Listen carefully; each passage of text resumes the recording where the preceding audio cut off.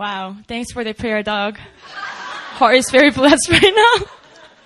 But I kid you not, the reason why I'm giggling so much, I had a dream last night where Doug prayed for me. I was in the service and he prayed for my marriage in my dream. So I woke up thinking, what a bizarre dream. And then he kind of did it. So, amen. It's a prophetic dream, I guess, right? Wow, who does that? Wow, awesome. Only Doug will pray that way, but thank you for that. Thank you. Thank you. Let it be so. Amen. My name is Pastor Myunghwa Choi. I'm one of the pastors in New Philadelphia Church. I'm one of the 6 preaching pastors in New Philly. Our lead pastors, Pastor Christian and Pastor Erin, are away on mission trip. They are currently in Philippines, not Philadelphia. They're in the Philippines and they're preaching the Word of God and leading revival services there. So you get to have me. Praise the Lord. Yes. I came to this church in 2005 as a 18 years old, college student, freshman, as a non-believer. And then I got saved on my 19th birthday, only a couple weeks later, I think. And then I grew in this church. So this is the first church that I've ever attended. So this is my home, truly spiritual home, New Philly. Back then it was called JSCM. And then I grew, I went on several mission trips. In 2009, I became one of the intern pastors in New Philly. One of the first batch, me and Marcus, Pastor Marcus at Itaewon. And then 2000, so I graduated seminary 9, 10, 11. 2012, I became the executive pastor of New Philly. And 2013, now I have a fancier title. It's promotion. My title is called, I still have to read it. It's too long. Executive Director of Community Life and Community Pastor at Hillside Campus. That's my title, okay? In case you're wondering, that's my title. So my goal, my role, what I do in this church is to turn strangers into sons. So that's my goal and what I do in this church. That's the reason why I'm devoting all my time, all my youth into this church, because what I want to see is strangers coming in, like I was one of them. Strangers coming in, and then I desire to see them becoming sons. Sons of God and also sons of this house, right? So that's what I do. So I dearly love each and every one of you. I don't know, I feel so emotional today. Call to worship. I'm so proud that I didn't cry all out. But, so bear with me. I'm a little emotional today, but, God is emotional, God, amen? So, it's not a bad thing, but I'm just really overwhelmed with His goodness. So, yeah, I oversee all the membership. I oversee all the newcomer welcoming ministry. I oversee membership classes and, retreats, picnics that's gonna come, exploring Christianity class that's gonna start. We're thinking about it still. And I keep members accountable in their tithes and attendance in all these different ways. I'm here to serve you. And it's a lot of work, to be honest. I oversee Sons from Afar, intercontinental CCPs and regular CCPs. And it's kind of endless. It's a lot of work, PC. It's a lot. It's a lot of work. Well, it is a lot of work, but I'm gladly taking this position because I see a strong vision in it. And I really see that God is truly bringing in the lost, bringing in the ones that are jaded by church in the past, the ones that are orphans, slaves, and strangers just coming in. And it's such a big joy to see them really becoming saved and becoming sons. And it's just incredible work that God is doing. So, how many of our leaders are sitting here? All leaders, raise your hands. How many of you were at the beginning stranger to this church? All of you, right? It better be all of you. We all came in on our own, knowing a few people, but see where we are right now. And that's exactly the ministry that we're reproducing to other people. So it's a beautiful ministry, amen? Yeah, so just wanted to begin with a short introduction of mine, and we're going to jump into the word. I am currently doing a sermon series on Ephesians, the book of Ephesians, a letter that Apostle Paul wrote. So why don't we turn there? Ephesians chapter 4.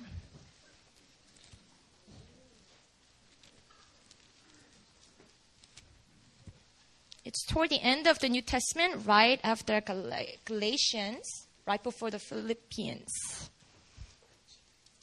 Ephesians chapter 4.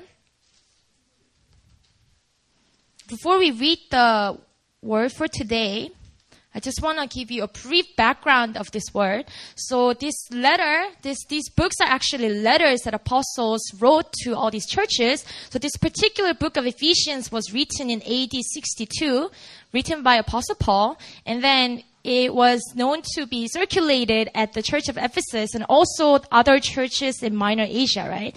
And then Apostle Paul at this time was quite old. He was rather advanced in age, and he was kind of like a grandpa under the imprisonment of Roman Empire. So he was writing these letters in a prison, right? And then he's addressing to all these Gentile believers, because Apostle Paul was an apostle to the Gentiles, right? So God has chosen him to do that mission to the Gentiles. And then he's writing to all these people that used to be just Greek normal people, now became Christians, right? So that's a brief background. And you gotta think like this. He's talking to a bunch of immature Christians. He's talking to new converts. He's talking to Gentile believers. You guys got that? So he wrote about in the previous chapter, salvation, and how it's by faith and by grace alone that you are saved. Not by anything else, not by works, not by anything. And how them, the Gentiles and the Jews are one. The Israelites and you are now integrated as one, right? He talks about how salvation works. So that's why, because he's writing to all these new believers, he's laying down these foundations. And starting from chapter 4, what he attempts to do is to lay down specific instructions of how they are ought to live, right? So do this and do that. This is what it means to walk with Christ. So we're going to see what's following from this point on is specific words that Apostle Paul gives to them regarding their daily life. You guys with me? I was going to preach from verse 1 to 16. However, as I was doing studies and in-depth word studies and stuff, I was stuck at verse 2. So today we are looking at verse 1 and verse 2. Hallelujah. It kind of ends awkwardly, but there's a lot of meat in these verses, so we gotta go slow. I'm gonna take my time. It might take my entire year to finish this book, but I'm okay with it. We're gonna really chew on what Apostle Paul is talking and really delivering to the church. So 2 verses. Let's read it together. We can do it in unison. Chapter 4, verse 1 and 2. 1, 2, 3, go. I, therefore, a prisoner for the Lord, urge you to walk in a manner worthy of the calling to which you have been called, with all humility and gentleness, with patience, bearing with one another in love. Yes, it ends with a comma. I'm sorry about that. But the following verses, I'm gonna handle them in my next sermon, whenever that could be. It could be a Hillside, it could be a Friday Fire, or it could be a Seaside, but it will be on podcast, so you guys can catch it, right? So verse 1, it says, walk in a manner worthy of the calling to which you have been called. Everyone say, worthy of the calling. Worthy of the calling. You see, we pray this a lot, walk in a manner worthy of the calling, worthy of the gospel, worthy of Christ. When we pray out these words. Well, what does it really mean to walk in a manner worthy of the gospel? I really like this verb, to walk. In New Testament, if you noticed, instead of to live, a lot of times they say to walk with Christ, walk in the Spirit. And instead of saying live in the Spirit and live with Christ, it's more like an active verb, I really like the image of me walking with Christ, literally taking a stroll with Christ, walking with him, cause it makes you feel like you're on the move, you're going somewhere, you're on progress, and I really like how active this verb is, to walk. And also, it generally refers to how you live your daily life, daily conduct. It's talking about your daily life. Walk with Christ. We often ask each other, how's your walk with the Lord? How's your walk? How are you walking with the Lord today, everyone? Oh, of course, smiles. That's good. All right. And then it moves on to say, worthy of the calling. Calling here, it's not talking about vocation. It's not talking about your job or career, but calling here refers to God's sovereign call to salvation. So it's talking about how God has called you to be saved. But then salvation, that word itself is huge word. We got to really unpack it as well. But he's talking about worthy of the calling, which is worthy of salvation that you received. So for me to kind of paraphrase it, worthy, it oftentimes gets mistaken and people kind of misunderstand this verse and think that I gotta be worthy, I gotta try harder, I gotta really, do better to be worthy of the gospel kind of understanding. But that's not Apostle Paul, what he's trying to say. For me to paraphrase it, it's like this. Walk in a manner that matches who you already are in Christ. Walk in a manner that matches who you are really in your identity because of the gospel. The matching concept, that's really, really key. And for example, for me to say, we have Pastor Emily soon in the house, and she used to do pageants in Seattle, right? Am I right? Right? So Pastor Emily is beautiful, and then she used to be in the pageant world. And then, you guys all know what it is, right? Miss Seafair. Were you Miss Seafair? Right? See, I've been stalking you, girl. So Miss Seafair, like Miss Seattle and things like that. And in Korea, we have the same thing. Miss Seoul, Miss Busan, all that. So let's say Pastor Emily became Miss Seoul. Let's say, okay? Oh, Miss Seoul Emily soon. Praise the Lord. And it's like telling her, hey, you gotta walk in a manner worthy of the crown on your head. It's kind of telling her, we're not telling her to be more beautiful. We're not telling her to be something, but that's who you are. The crown belongs to you. So match your lifestyle to that. Live like Miss Soul. That's what Apostle Paul is simply addressing to the church. Walk in a manner that matches your title, your position. You are already, so live up to that. Not to put pressure on us, but I'm going to talk about it soon, but there is grace that kicks in. And Paul is urging his readers to be everything the Lord desires them to be, and also everything that the Lord empowered them to be. The empowering concept here, that's what takes away all the pressure on our shoulders. So it says, live out what you already have become through the gospel in Christ, and I'm going to give you the strength, I'm going to empower you, I will give you the grace for you to be and walk that way. If you really think about the context of this passage, the church of Ephesus was known for Greek goddess worship. So there was this huge temple, and I believe that's still there. It's one of the 7 wonders of ancient world or something like that. They really used to worship this god Artemis. Correct me if I'm wrong, but I think she's one of the goddesses that represent beauty. Something like that. Anyways, the Greek goddess, and then the people there in the church of Ephesus, because they used to be part of that culture, and now they have become Christians, they're kind of torn in between 2 lifestyles that they had, right? And then Apostle Paul is saying, hey, live in the manner worthy of the gospel. You are already saved, and according to the salvation, match your behavior, match your lifestyle to that thing that Jesus has already given to you. You guys following me? And I was thinking about my own life as I was reflecting on this passage and how they were struggling to come out of that old lifestyle. How they used to worship this goddess and sexual immorality that was involved in it, all of that. And, when I meet new people, what I like to ask is, what's the worst thing you've done in your life?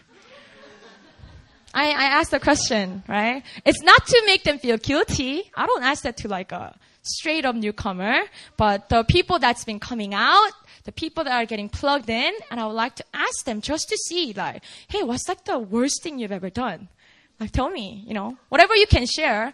And surprisingly, people open up because Jesus really took care of the shame, and then Jesus is turning that into something beautiful, into a testimony. So people, oftentimes they just share with me, and also I'm a pastor, so they trust me, right? So they share all these stories, and I was thinking about what's the worst thing that I've done in my life.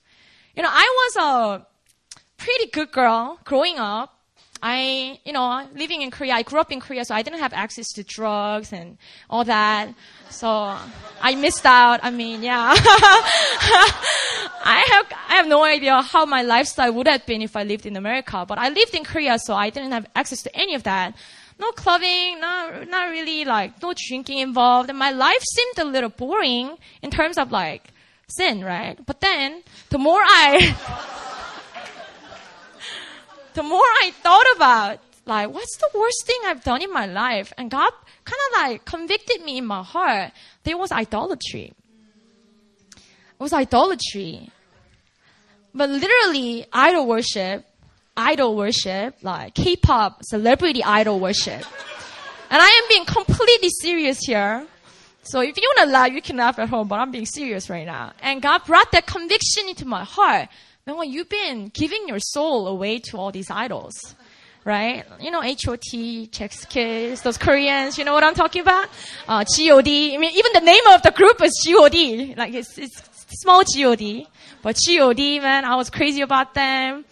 TVXQ, 동방신기, and all those old school K-pop groups that some of you have no idea, but you can kind of just think of them like Justin Bieber, NSYNC, like Backstreet Boys, and all those boy groups that you know in America. You can just kind of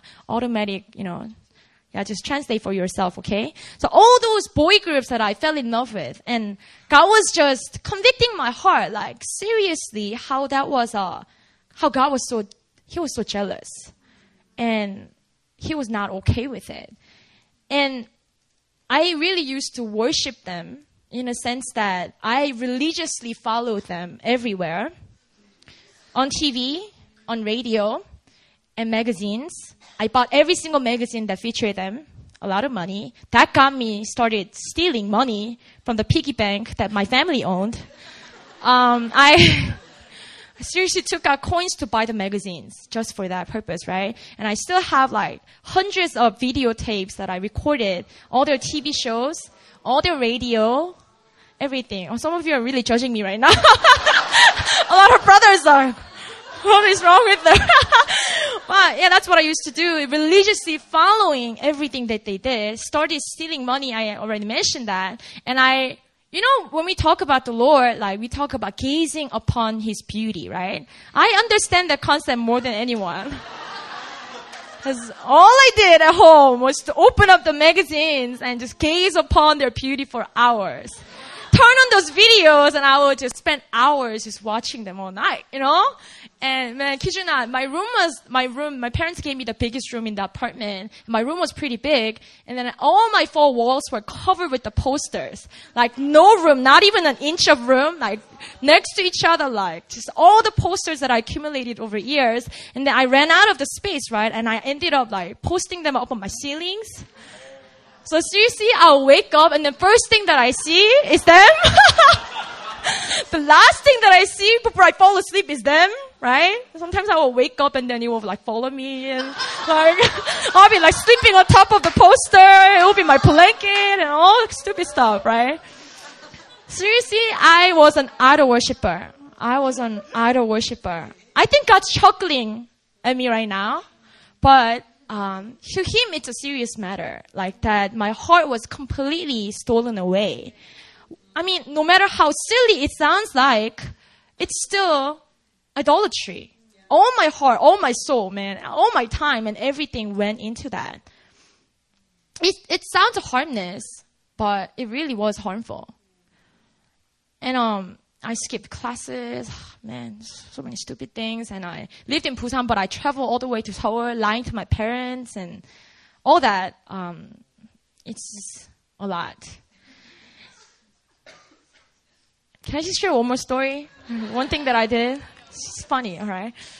I was listening to radio, and back then I was a fan of Song Shikyung. He's one of the singers in Korea, and he said that I really appreciate my fans that study hard and also like my music, and I took that to my heart. I wrote it down on my heart, right? And starting from that day, man, I started picking up my studies, and I actually the following semester I I was the number one student in my school, entire school.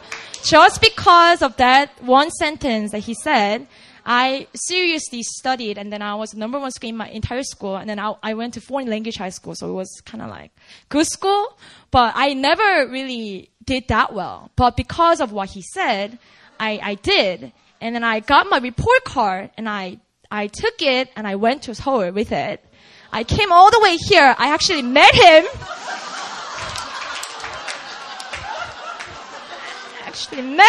And I showed it to him. And he signed it for me.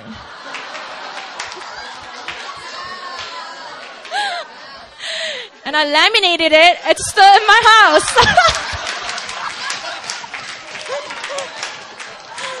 Oh man. See how bad it was? I couldn't burn it yet, okay? It's just one of those. Yeah. I repented though.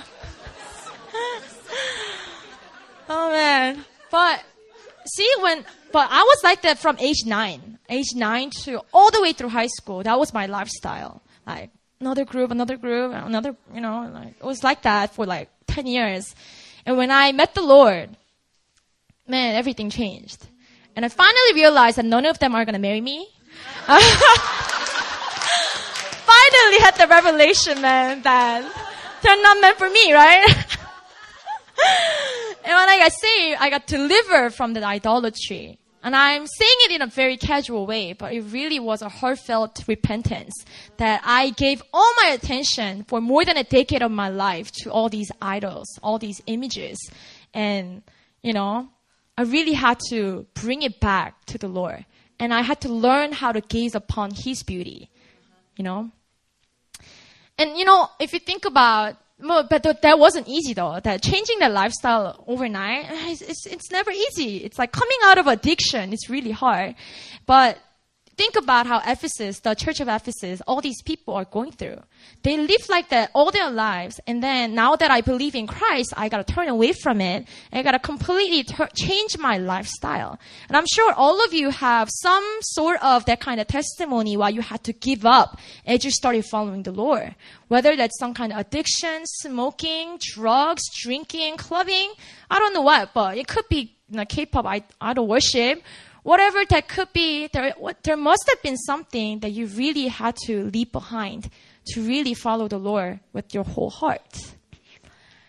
And people in this church, in the church of Ephesus, they were going through the same thing. The sexual immorality they were so used to. They had to leave it. Idol worship, they had to abandon that way. The bitterness, unforgiveness, depression, whatever that could be, they were all on the way to really turn away from those sins. Like I said, people take this verse wrong, and they believe that, I gotta be good so that I can attain the holiness. I gotta be better so that I can be righteous before God. Now, I gotta try harder so that I can be someone worthy of the gospel. But what did I say? Those are not true. That's not what the intention behind this word. He already made you holy. He already made you righteous. He already called you a son. And He already gave you the grace for you to be able to walk it out. Match your daily life to your position, to your identity, to who you really are. And sometimes, I'm a pastor, so I better be a strong Christian, right? Sometimes there are those days that I don't live like a Christian. You guys agree with me? Do you guys have those days too? Like sometimes I spend the entire day, and if I don't tell anyone, they would not know that I'm a Christian. Oh yeah. They would never know that I'm a pastor, let alone, right? And sometimes we live like we have no Holy Spirit inside of us. Only 3 weeks ago, I was searching for a new house to move into. And like a week before that, I told my landlord, she's like 70 years old. She's 70 plus years old. She's a grandma. And I told my landlord that I'm going to move out. So we're searching for a new house and blah, blah, blah. I thought I really settled that issue with her, that I'm moving at the end of February and all that. And then all of a sudden she calls me and then says, your current house is signed out already. Someone's going to move in like before I was planning on moving out. So that puts me in a situation of being homeless for like a week, right? And I was very surprised by the news and got very upset. And the people that were in the room are smiling. Pastor John was there. I was in the office, and then I got the phone call from the landlord, and I started yelling at her, like, for real. Harmony! Like, I was yelling on top of my lungs, and then she was yelling back, and then I got louder. She got louder, and we were all going crazy, right? Harmony, you can't do this to us, and blah, blah, blah. And she was like yelling at me, how dare you, young girl, yelling back at me, and blah, blah. You know, all the harmonies the grandmas do. And it was going on for a while, and then I hung up, and the conviction hit my heart. I hung up on her, okay? I hung up on her. And then immediately after, like, conviction hit my heart. And it was like, man, why are you acting like you don't have the Holy Spirit inside of you? Why are you acting like you don't know what grace means? Why are you acting like that way? Like that conviction really hit my heart strong. And then I had to call back. I had to really kill my pride. And then I called her up immediately. And then I said, Harmony, Grandma, I'm so sorry for yelling at you. There was my wrong. And I really had to apologize. And surprisingly, she took my apology and everything was good. And all the dates also worked out so that, like, it all worked out. It was just my lack of character that I did that, right? Well, what I really learned from that was, man, sometimes we just live like we don't have Him in us. Sometimes we act like we don't know the gospel. Like, sometimes we don't act like we are forgiven of so much sin, you know? And I think for the people in Ephesus, the church of Ephesus, it was a very challenging word for them. But also, man, for me, it's very challenging as well. Sharing too many vulnerable stories right now. I'm sweating up here. But, you know, why do we live like we don't have joy inside of us? Why do we act like we don't have peace inside of us when we really do have them? You know, don't live like someone that has the remaining effects of sin in you, because it's already been taken care of. You are already free from sin and made holy. And stop living like an orphan. Stop living like a slave. Stop living like a sinner, because you are not. God has made you a holy son before Him. Believing in Jesus, it's a glorious first step. But what we gotta do is receive the grace and walk it out. We gotta walk it out. Turn to your neighbor, tell them, you gotta walk it out.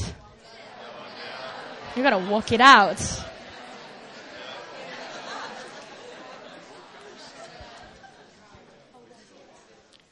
Yeah, so this one verse, man, walk in a manner worthy of the calling. It's not a light word. Walk in a manner worthy of the calling. We gotta really keep that in our mind. And verse 2, it moves on to say this. With all humility and gentleness, with patience, bearing with one another in love. And I'm gonna really break this down for you guys. Humility, first of all. This word is not found in the Latin or Greek language and vocabulary of Paul's day. So this is believed to be coined by Christians because there was no word that was available to describe something like this. Humility was a concept that didn't exist before. And it's believed that some people actually believe Paul coined this term, humility. So he's saying in all humility. You know, Philippians chapter 2, it talks about how Jesus humbled himself. It's the same word that was used there. How Jesus came to this world and how he humbled himself to take up the cross. That very word humble is used in here, in all humility. The lowliness in mind, that's how the definition, the dictionary defines it. but it's kind of hard to grasp it, right? Lowliness in mind. And whenever I think about humility, the verse that comes to my mind is Psalm 8:4. You guys are really familiar to this verse as well. If you know the song, Friend of God. You guys all know this song, Friend of God? You know, who am I that you are mindful of me? You know that that's from the Bible, right? So it says, Psalm 8:4, it's actually a serious psalm, but then it's interesting how that dancing song took these lyrics into it. But it says, what is man that you are mindful of him? And the son of man that you care for him. And David wrote this psalm, and then it's interesting because David knows that God cares for him, and God is mindful of him. He knows that, the identity that God cares, but also he at the same time understands how small he is in front of him. And then this revelation is so powerful because he understands how big God is, but also how small he is. Right? This revelation that, who am I that you care for me, comes because he understands he's small. You know, the humility factor. It's really well described. But not to say that I beat myself down, I'm nothing. I'm like a little ant. It's not like that. He knows his word, that God cares and God is mindful, but yet understands how small and little I am. Right? So I believe that's the true humility. And humility, but this verse though, what's tough is, it's not talking about humility before God. I mean, that's gotta be the foundation, but it's talking about humility before men. Humility when you are dealing with people, you know, lowering myself in order to other honors, lowering myself in order to exalt other people, you know, and gentleness, everyone say gentleness. Everyone loves gentle people, right? I love people that are gentle. Gentleness, the synonym of it, I actually prefer this word, but other translations use this, meekness. Everyone say meekness. Meekness, by definition, it means mild-spirited. It sounds very spiritual. And it also means self-controlled. So mild-spirited, yet self-controlled. What does that mean?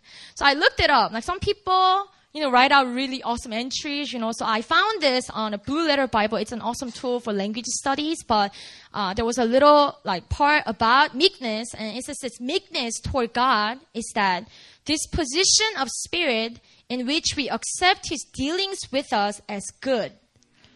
And therefore, without disputing or resisting.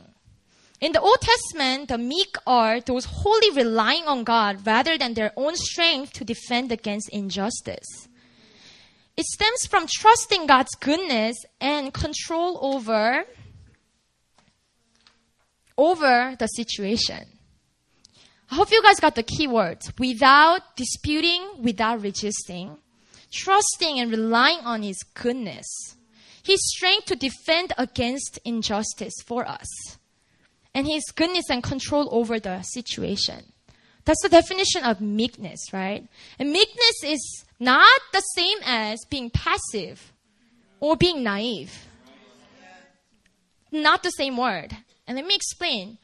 I mean, we do our part, we do our responsibilities, we pray, we do what we gotta do, but at the end of the day, when the control is not in our hands anymore, what do? You just trust that the battle belongs to him, and he's gonna vindicate you at the end. That's how meekness really displays in our own lives. And do we struggle as we wait for the vindication? No, you wait in peace. And that's a huge sign that you have the meekness inside of you. That you say, I trust in you, I give it to you, God. You take it, I lay it down at the cross. But if you're still struggling in your heart, if you're still resisting in your heart, you didn't lay it down. You're lacking meekness in your heart. It's very, very hard thing for the choleric people to do. Like at New Philly, we have this thing called Personality Plus, and choleric, by definition, is like people like PC. I mean, I don't have time to explain everything, but like Pastor Christian's a choleric, I'm a choleric, strong, like, goal-oriented, and we gotta go do it, like go-getters, right? And we are the cholerics, and for the cholerics, this is like the hardest thing to train ourselves into. Like just believing and just letting go of the control and just know that God's sovereign over the situation. Sometimes that's the hardest thing for us to do. And the thing with lack of meekness is that when you lack meekness in your heart, you end up becoming your own defender. And you don't have any room for God to be your defender. The problem with lack of meekness and being the go-getter is that you end up becoming your own provider, that there's no room for God to work in. You're always restless, providing for yourself. Always restless, defending yourself, explaining yourself, that there's no room for God to come in and be the vindicator of our lives.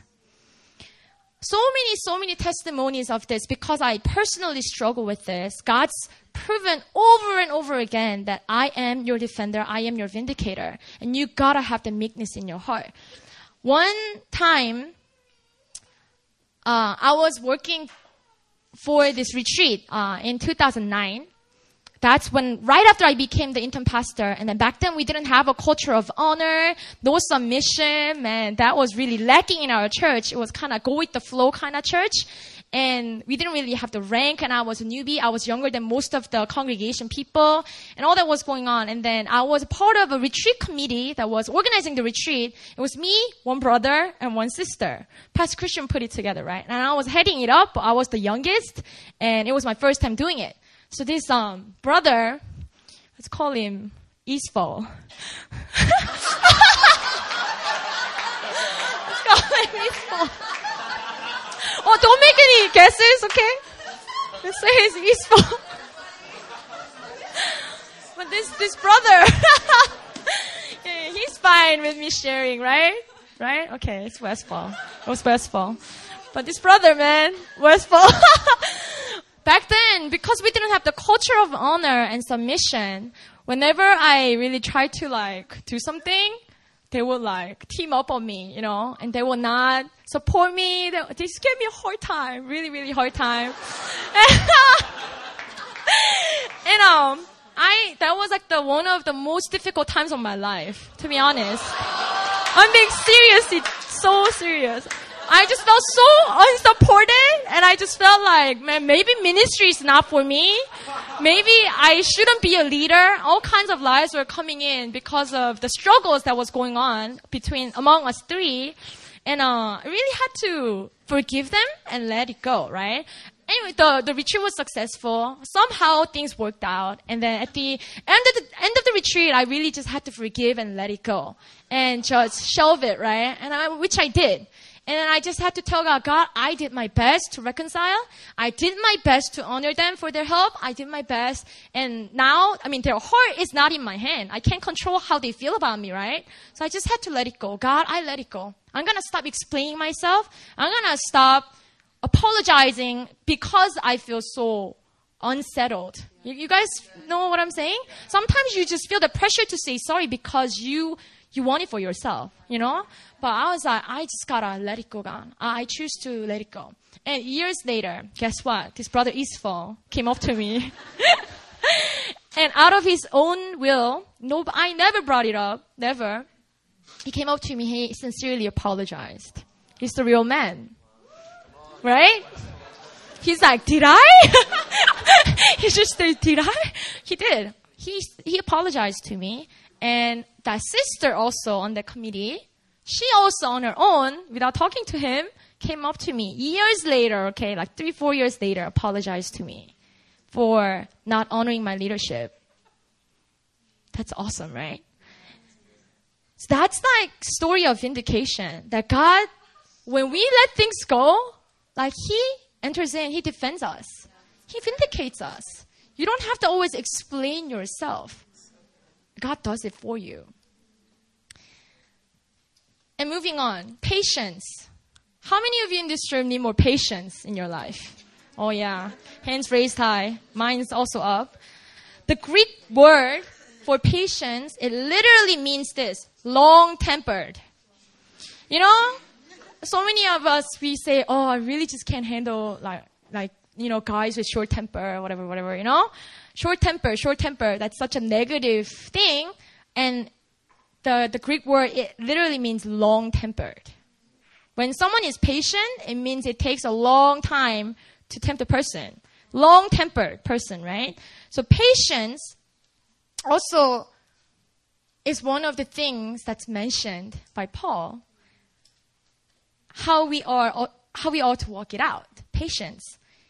And I also have an awesome example that I really want to share, which I will. I made an announcement earlier about the text forms. You guys, I am in charge of putting together Korean text form. I got to go through the KM to do that. And I made some forms for you guys, but I'm only handling 50 forms. That's not too many, so it's about 10 forms a week. But I was really grumbling about it because people will call me out of nowhere. People will tell me to fax it right now, scan it and send it to me by tomorrow morning, 9 a.m. And I just felt like, man, why are you guys bugging me like this, you should have emailed me earlier. I was really grumbling in my heart.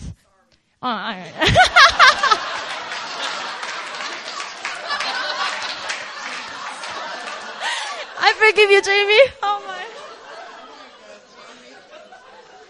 Don't be sorry, okay? That was my wrong. Don't be sorry. That was my responsibility. So I'm not blaming you guys for that. But I take that apology. Thank you, Jamie. But yeah, I was I was grumbling in my heart, man, they should have emailed me earlier. Am I your personal assistant? And I was grumbling. And it takes a long process, I gotta call the KM lady up and then get the form, and it's a lot of stuff to take care of. And then it got me thinking, how many forms is she handling? Because there's only one financial admin at KM. And there's 1,000 people there, right? And then they all work. They're not foreigners. They all need form each, right? So I asked her, how many forms are you making per week? And she's like, hundreds, right? And then she has a huge smile on her face. And I was like, how do you handle that? How do you handle with all the people nagging, people asking for it within 30 minutes? How do you do that? And she says, I just do it. And I was like, 집사님, how do you handle the people nagging, And she said this. I'll translate. He says, 어차피 해야 되면 기쁨으로 해야죠. That's what she said. She said, if I have to do it anyways, I'll rather do it with joy. What a simple lesson that hit me to the core. If I have to do it anyways, whether grumbling or not, whether letting that steal my joy away or not, I have to do it anyways. Why not do it with joy? Why not do it with peace? Why not doing with servant's heart? Why not telling them, thanks for giving to our church, or I don't know, what do I say? But why not with joy?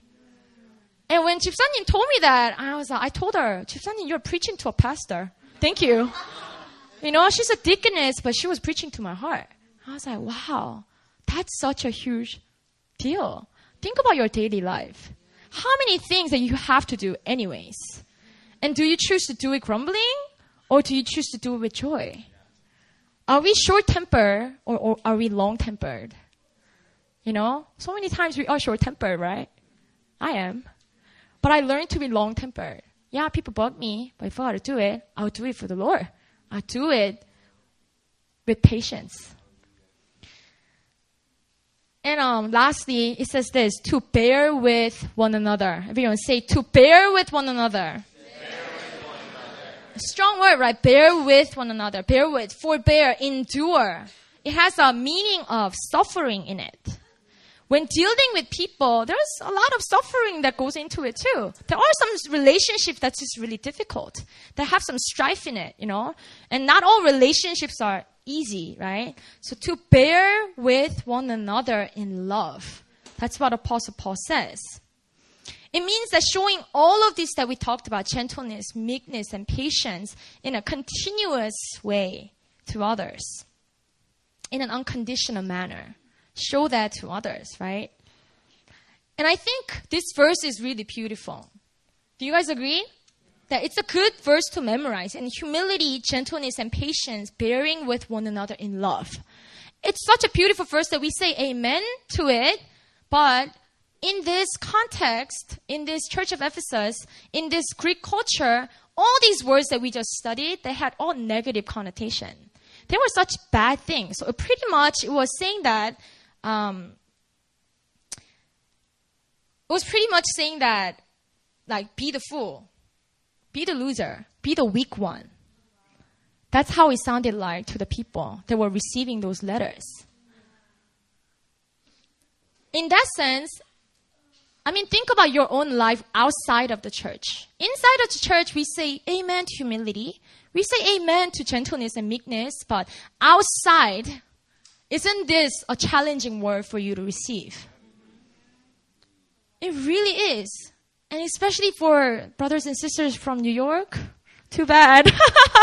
It's like, New Yorkers, like, the first thing that I think of New Yorkers, I'm sorry, New Yorkers, don't be offended, I love you guys all, but it's sarcasm. Like, they have those cutting, sarcastic jokes, and then it goes on and on and on, and then it never ends, and that's a love language, they say. But they all need healing and deliverance afterwards, right? Man, too bad, but it's like, in that joke battle, you have to back down first. That's what this verse tells you to do. That you stop first. You're tempted to get back, right? With something stronger, but you stop right there. In meekness, I stop first. But you're going to look like a loser, right? You're going to look like the weak one. But you stop first, and you win that way. Some New Yorkers are crying.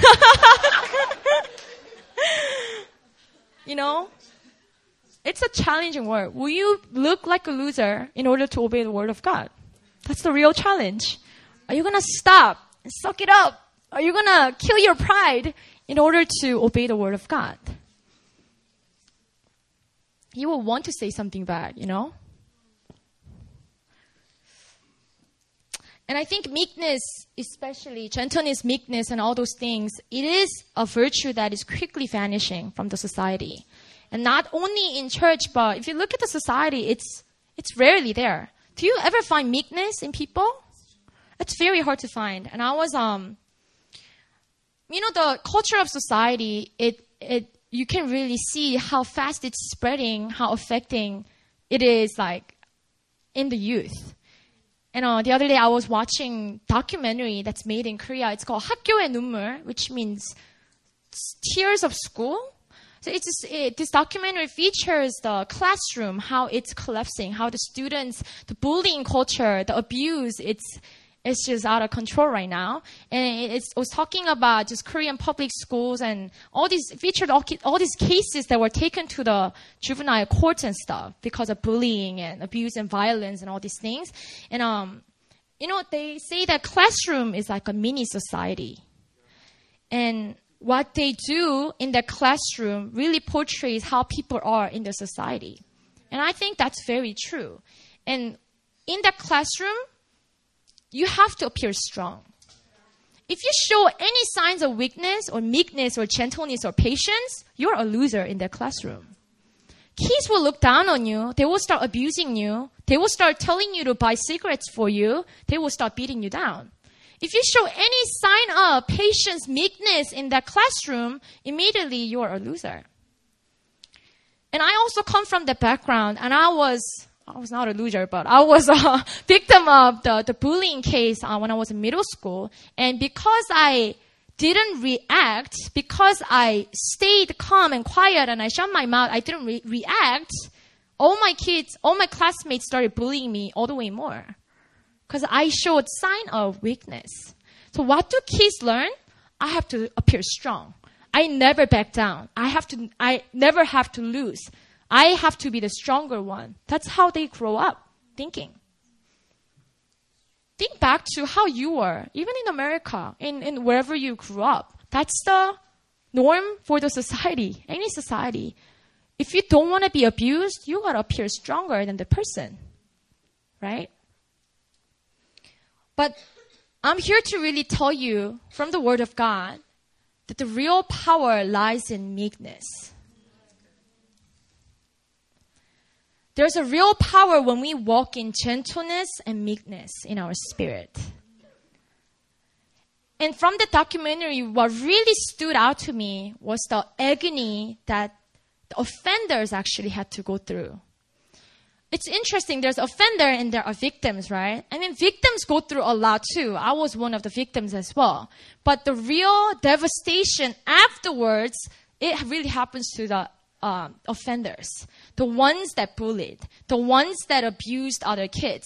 Like the amount of guilt that they have to go through and things that they have to unlearn to really walk into this society. There's so much that they have to go through. And also, the parents of the offenders. Man, the stuff that they have to go through was even crazier.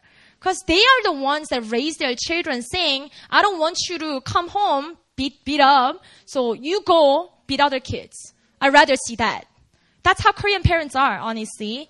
And then, but in their mind, it's because they don't want to see their kids like being abused. That's what they say, but they don't expect them to actually go do it. But when they actually find out that my kid is bullying other kids, my son beat the crap out of that boy, like my son broke the arm for that kid, like my son took away money from them, like the amount of damage that the parents had to go through, it was devastating, really. And then this show really does a good job of really portraying what they go through afterwards, you know. And the real power, I really believe, is found in gentle and meek spirit. And we are the ones that have to go to the society and show it to the world. Then with gentleness and meekness that we win. I look like a loser, but I'm actually winning. Think about martyrs. How so many people lay down their lives for Christ. And I'm sure you guys heard about many testimonies of how they die. They don't die trembling, screaming. They don't die kicking and resisting. They die like a lamb. They die laying down their lives in peace and in joy, showing the glory on their faces. They don't die in panic. They die in peace, right? How they face death with the meekness, it's so much stronger. You see, someone that's very strong in this society, if you have them stand in front of death, in the face of death, they're going to panic. No matter who that is, president, no matter who that is, like a general, army guy, physically strong, I don't care, whoever that could be, if they don't have that meekness in their hearts, they're going to panic as they face death. But the ones that are meek in their spirit, trusting in God's goodness, trusting in His vindication, trusting, relying on God's strength and not their own, they're the only ones that will face even the situations like martyrdom in joy and peace. And who is out there to say that meekness is weak? You know, all these dictionaries say that the word meekness, the best way to describe it is an animal on the way to be slaughtered, especially like sheep, like lamb.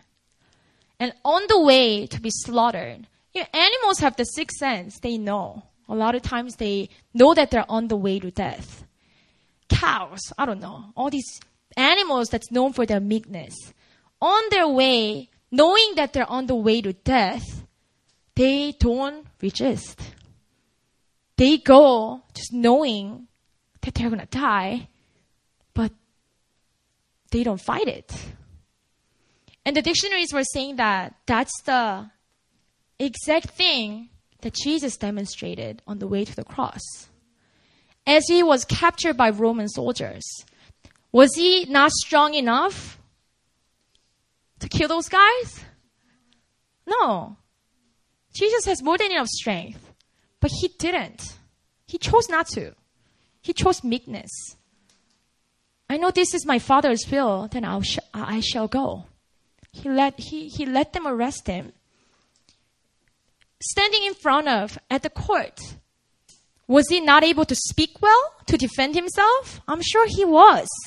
Well able to explain that he is a son of God and all of that. But Jesus chose not to. He stayed in his meekness, trusting that if this is my Father's will, it's good. It's good for me. God's going to vindicate me. The Father is with me. You see that? How strong the meekness is in Jesus' heart?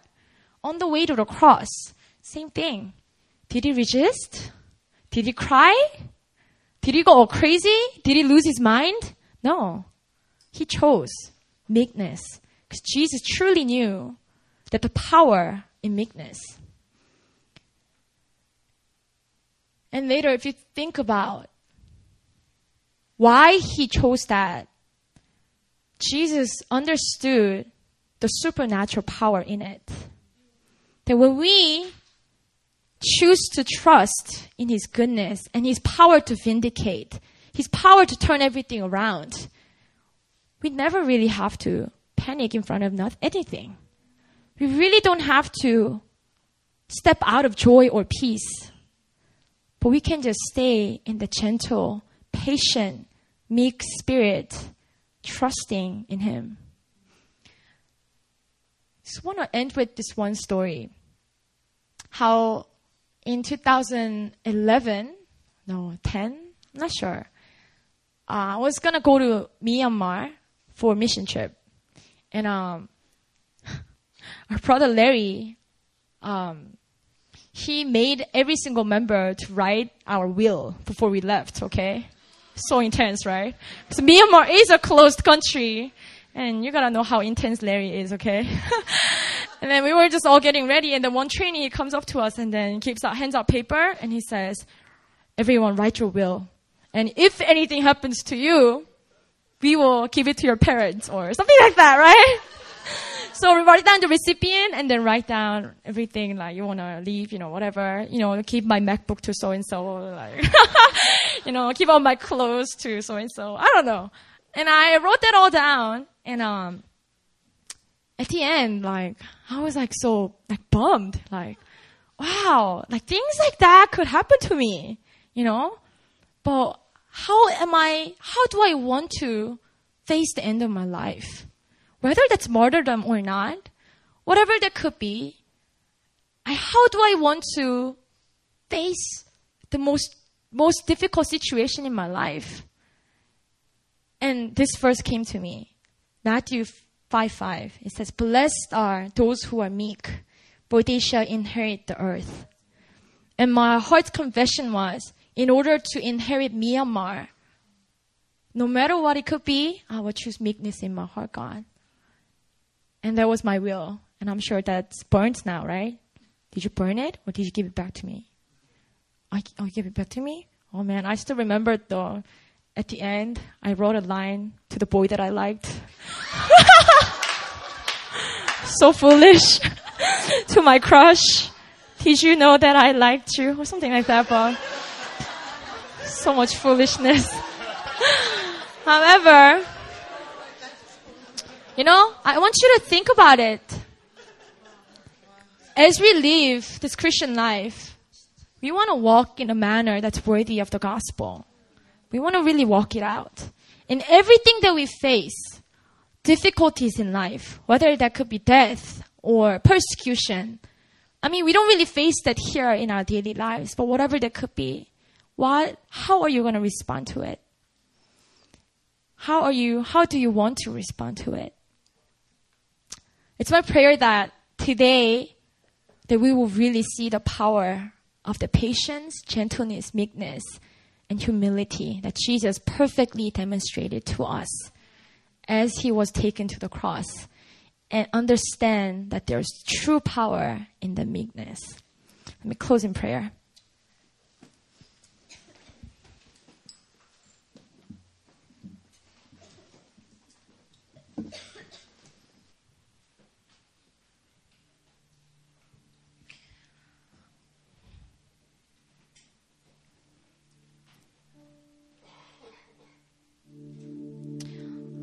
Father, today we take your word seriously to our hearts. And Father, it is our cry today that we want to live our lives in a manner that's worthy of your name, worthy of the gospel, worthy of the identities that we have received through Christ.